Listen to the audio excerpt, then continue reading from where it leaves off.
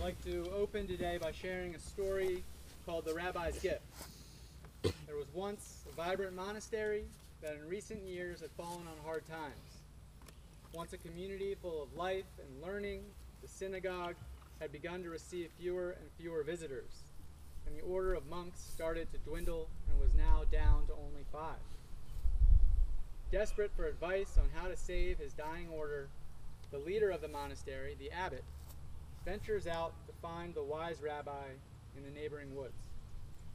When he arrives at the rabbi's hut and explains the purpose of his visit, the rabbi only nods his head and listens, and he provides no concrete advice on how to save the order.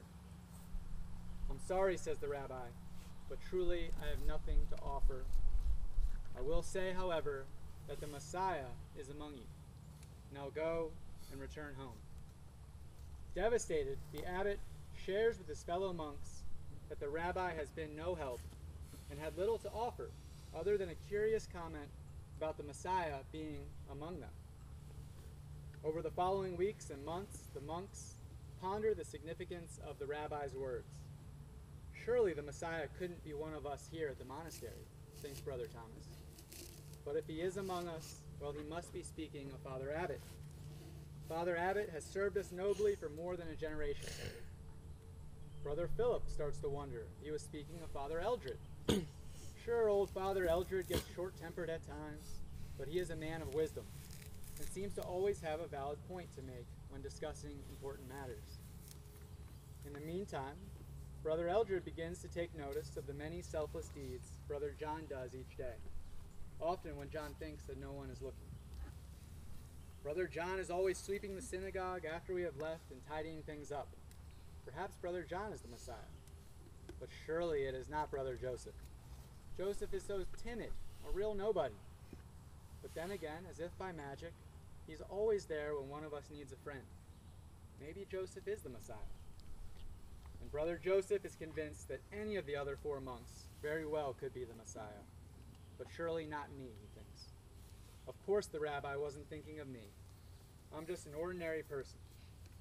But what if it is me? Please, God, don't let it be me. I can't mean that much to you, can I? As the monks begin to reflect deeply about who the Messiah might be, they begin to see each other in a new light and treat each other with extraordinary respect. They begin to treat themselves with extraordinary respect on the off chance that each monk himself may be the Messiah. They put a little bit more love into scrubbing the floors and spend a little bit more time reading scripture, writing their sermons, and noticing all the many things each of them does so well. And slowly but surely, people in the neighboring villages begin to sense a special aura about the monastery and the respect that surrounds each of the monks and fills the halls of the synagogue. And so more and more people begin to come to visit and pray, and they bring their family members and their friends to witness what a special place the monastery is. No one can really explain why, but there is an empowering atmosphere that leaves people feeling joyful and full of dignity and purpose. A year later, a visitor asks Father Abbot if he can stay and join the order, then another and another. And soon, thanks to the rabbi's gift, the monastery once again grows into a thriving community, a place full of peace, love, and hope. In the story of the rabbi's gift, we see the way that respect empowers others, makes them feel worthy, and encourages them to live closer to their best self. It's about the power that giving and receiving signs of respect has to transform a community. 2 Sundays ago, the opening lines of Psalm 133, Ecce Quam Bonum, which I know well as the motto of my alma mater, "Behold how good and pleasant it is when brethren dwell together in unity." It is good and pleasant, but it doesn't come ready right out of the box. For a community to thrive, it takes a great deal of care and requires action. I've heard respect described as a kind of love we do, as opposed to a love we feel. Showing respect to someone means you act in a way that shows you care about their feelings and their well-being. At camp, I may want to rush to my bunk after table duty, but when I hit the doorway, I'm going to slow down, take off my shoes, and walk quietly because I care about others' desire to rest without interruption. Most of the time, someone sweeping a dorm will say yes if I ask if I can walk on their duty to get to my bunk. But I ask anyways, because I care about the work they are doing and their feelings. In the thick of a moment, I may not agree with a particular rule or decision, but I adhere to it and accept it gracefully, because I want to show my counselors, teachers, parents, or peers that I value their wisdom and their best intentions. In all of these examples of respect, people are stepping outside of their default modes and acting in a way that shows they care about others. Living in community is not always easy. I think we can get a sense from the story that the monks may not all be the same age, they may not always agree, they may be prone to pass judgment on one another. It is only as they begin to focus their attention on the good inside of each other that these walls begin to go down, allowing for the community to prosper. Strong relationships are at the center of any good community, and it is ultimately the treating of one another with respect that is the glue that ties them together. We all have individual tastes and see things from a unique perspective. It is highly unlikely that you will live or work in community with a group of people who are exactly like you. Mr. Vinny likes to quote the line, "When everyone thinks alike, nobody thinks." It is common knowledge that a diversity of thoughts and different opinions breed better ideas and smarter outcomes. But with differing ideas and opinions, there is also often conflict. Earlier this year, I heard a graduation speaker speak about his business in Cairo, Egypt. He spoke about the culture of pluralism in his law firm and his practice of hiring lawyers based on merit, regardless of socioeconomic background, race, religion, sexual orientation, or belief system. It meant that he had hired many people with distinct and often conflicting worldviews. For example, he hired people who believed women should not be veiled, and those who believed they should be. He hired those who supported the veil because of a traditional view that women are a source of temptation that leads to sin, and those who saw the veil as a source of feminist empowerment. He hired Christians, Muslims, and atheists, deeply committed liberals, and also people who supported the virtues of an autocratic state. In all things, he hired from all sides. While messy and contentious at times, the community and his law firm held together because each person respected others' rights to live with different belief systems and ideologies. They respected each other's rights to think differently. As a business, his law firm stood out because with such a diverse team, they were able to relate with clients from all walks of life, and with so many competing ideas to grapple with and negotiate, each lawyer was pushed to come up with fresh, innovative solutions. In his words, this culture of pluralism was able to flourish in our small legal community thanks to the steady application, day after day, year after year, of principles of diversity, respect, tolerance, compassion, teamwork, and hard work. The steady application, day after day. It takes hard work to build a community of people who are all so different. Respect is one of the greatest community-building tools we have in our toolbox. To make the right fix, it can often take a little bit of tactfulness, which is an important element of respect. The way you say something determines how well it will be received. We have all met people who take pride in saying, "I'm the boss," or "I just tell it like it is." If Kirk or Bubbles just told me like it is at the waterfront, I promise you I would not still be here today. When giving me advice or directing my attention to things I missed or things I could have done differently, they have always been truthful but tactful at the same time, treating me like I know what I'm doing, even if sometimes I make mistakes. "Hey Rich, what would you think about this?" "Rich, I noticed this and I wanted to get your take." As a result, they have made their points, but also not made an enemy in the process. I am more open to listening and receiving their feedback because of the respect and grace that I've been shown. Being really blunt and shooting people down in order to get credit for a point or to sound clever says I could care less about you and I don't care about your reaction. It's closer to meanness than truthfulness.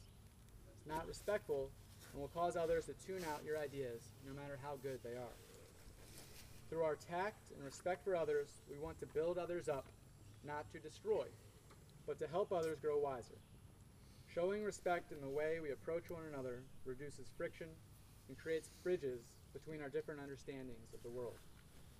Coming back to the story of the rabbi's gift for a moment, remember that brother Joseph, who at first begins to doubt that he might be the Messiah.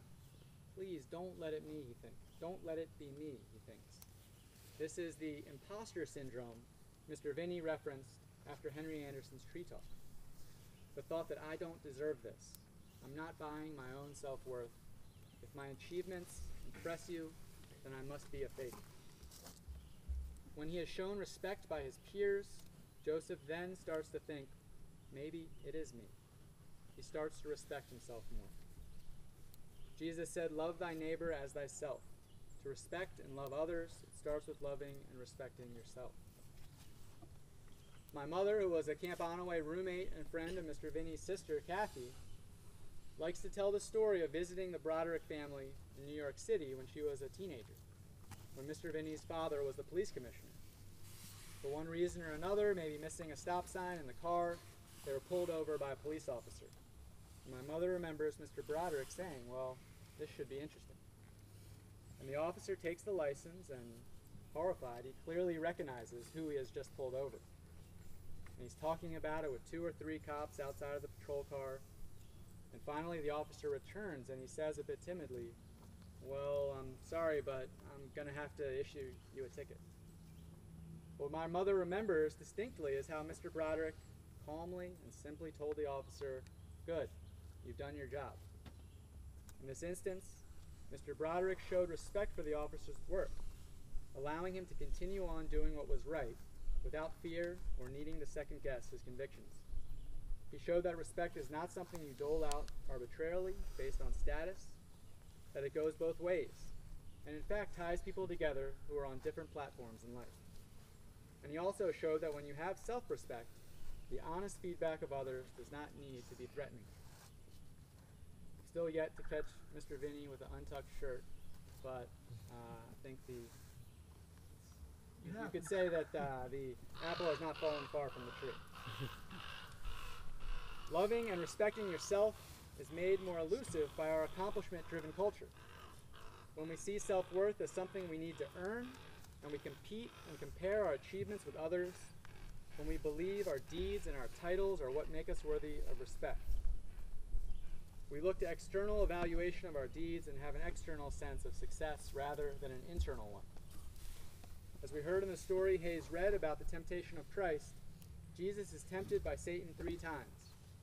When he refuses the first 2 temptations, Satan leads Jesus to the highest point of the temple in Jerusalem, and looking out over all the kingdoms of the earth, he says, power over all that you see will be yours.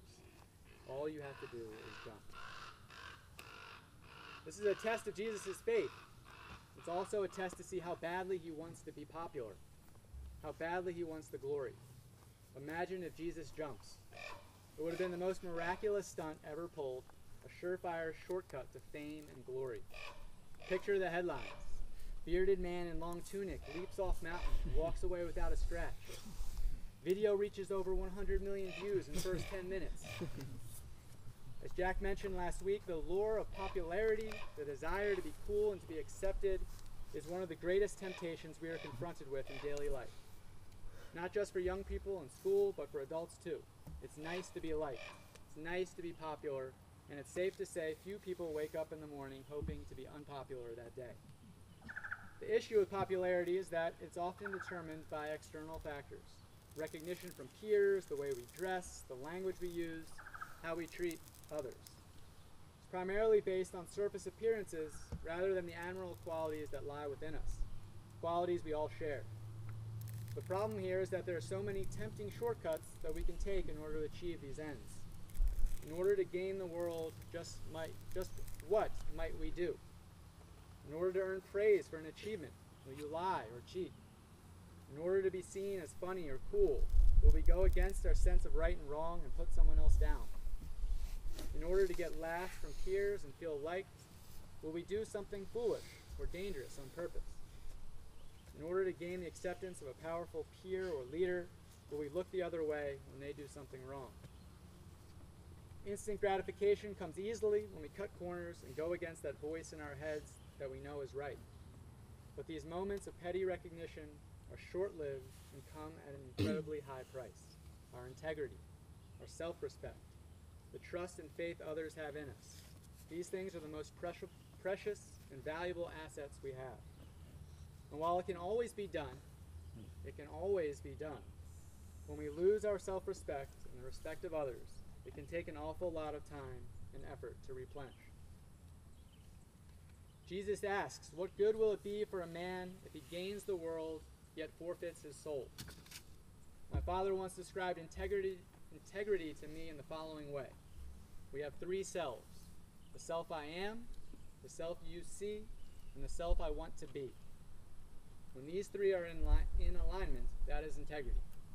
The self I am, the self you see, the self others see, and the self I want to be, all in unison. That's integrity. When making decisions, it can be helpful to think about these three selves and to question their alignment. I'd like to end with one more story, the one that the poet and author Maya Angelou told often about the first time she met Tupac Shakur on the set of the movie Poetic Justice. Tupac Shakur, as many of you know, was a famous rapper, actor, activist, with a massive following and seemingly limitless potential, considered one of the greatest rappers of all time. Dr. Angelou found him in a heated argument with another man outside of his movie trailer. He was yelling and swearing and causing such a scene that people were trying to get away. After a number of attempts to get his attention, Dr. Angelou finally broke through to him, asking, "When was the last time anyone told you how important you are? Did you know that hundreds of years of struggle were for you, so that you could stay alive today?" Upon hearing this, Tupac quieted, and he started to weep. And Dr. Angelou wiped his face with her hands and talked to him. This fragile portrait of Tupac Shakur is striking to me because it is so different from the man I remember listening to and seeing in the news and on television when I was young. Mixed in with his more socially conscious music, there was a lot of bravado in his lyrics. And to the public, Tupac was often represented as a criminal by the media and politicians, as an angry and irreverent young man who was degrading the moral fabric of society. At the same time, Tupac's following in the hip-hop and entertainment community could be characterized by unwavering loyalty and blind obedience. He was treated like a powerful king who had the power to make or break careers, and people were desperate to be a part of what they saw as a greater power rather than its target. Despite his best intentions to be a voice for young people in the inner cities, struggling to be treated with respect and dignity and equal protection under the law, these external factors, being demonized on one side and worshipped by blind followers on the other, trapped an intelligent and introspective young artist inside of a persona that he was never courageous enough to step out of. Make no mistake, Tupac was used to being told he was important, and on the surface he had the world at his fingertips. But the self he was, the self others saw, and the self he wanted to be was tragically out of sync. Tupac was intelligent enough to know that the blind loyalty he received from his followers, under the guise of respect, said more about their own insecurities and fears than it did about his inner qualities. And as a result, I have to imagine he was losing respect for himself, even as his popularity was rising to mythic proportions.